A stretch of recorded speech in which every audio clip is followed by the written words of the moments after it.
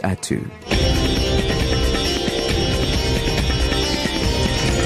Lotus FM News with Navita Gajraj. 2 o'clock, good afternoon. There's been a tense standoff between members of trade union NAHAO and the EFF at Chris Hani Baragwanath Hospital in Soweto. This was ahead of NAHAO's march against what they said was the bullying of hospital management by the EFF. And NAHAO says over 100 EFF members have been employed at the hospital without following proper procedures. We'll have more details in our next bulletin.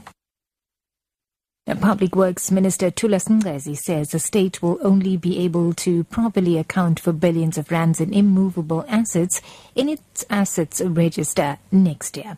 Ngesi is meeting all Public Works MEC on a mini MEC quarterly session in Port Elizabeth. A failure to account for immovable assets has earned the Department of Public Works bad audit reports from the Auditor General.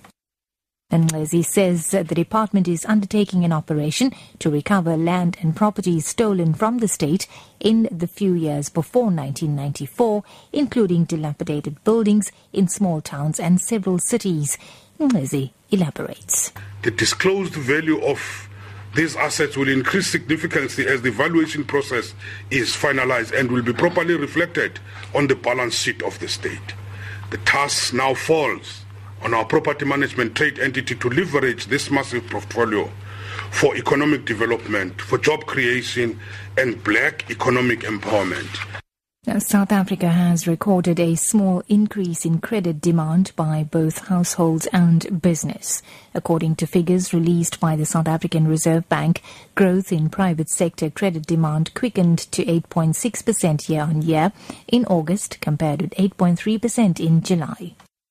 Investment Solutions economist Lesiba Motata says demand for credit by companies has continued to tumble. On a 3-month moving average, it shows that there's little demand that's coming both from the corporate sector and the household sector.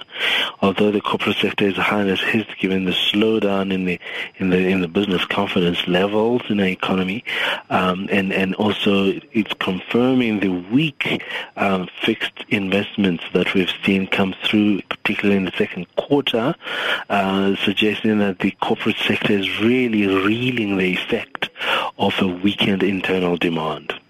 In other news now, former Intelligence Minister Ronnie Kasrils has addressed anti-corruption demonstration in Cape Town, saying today's activities have achieved what is needed despite what he says are the schemes of NEDLAC. NEDLAC did not grant permission for workers to march today, but on the 14th of next month instead.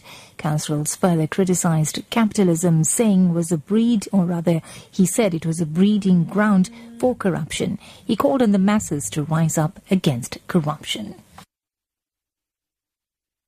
And wrapping up, shocking statistics regarding rhino poaching in South Africa's protected areas has motivated the Public Servants Association to join hands with the Free State Department of Economic, Small Business Development, Tourism and Environmental Affairs to fight the scourge. The PSA is donating drones with advanced equipment, including night vision, so that the conservation staff can be more effective in anti-poaching activities.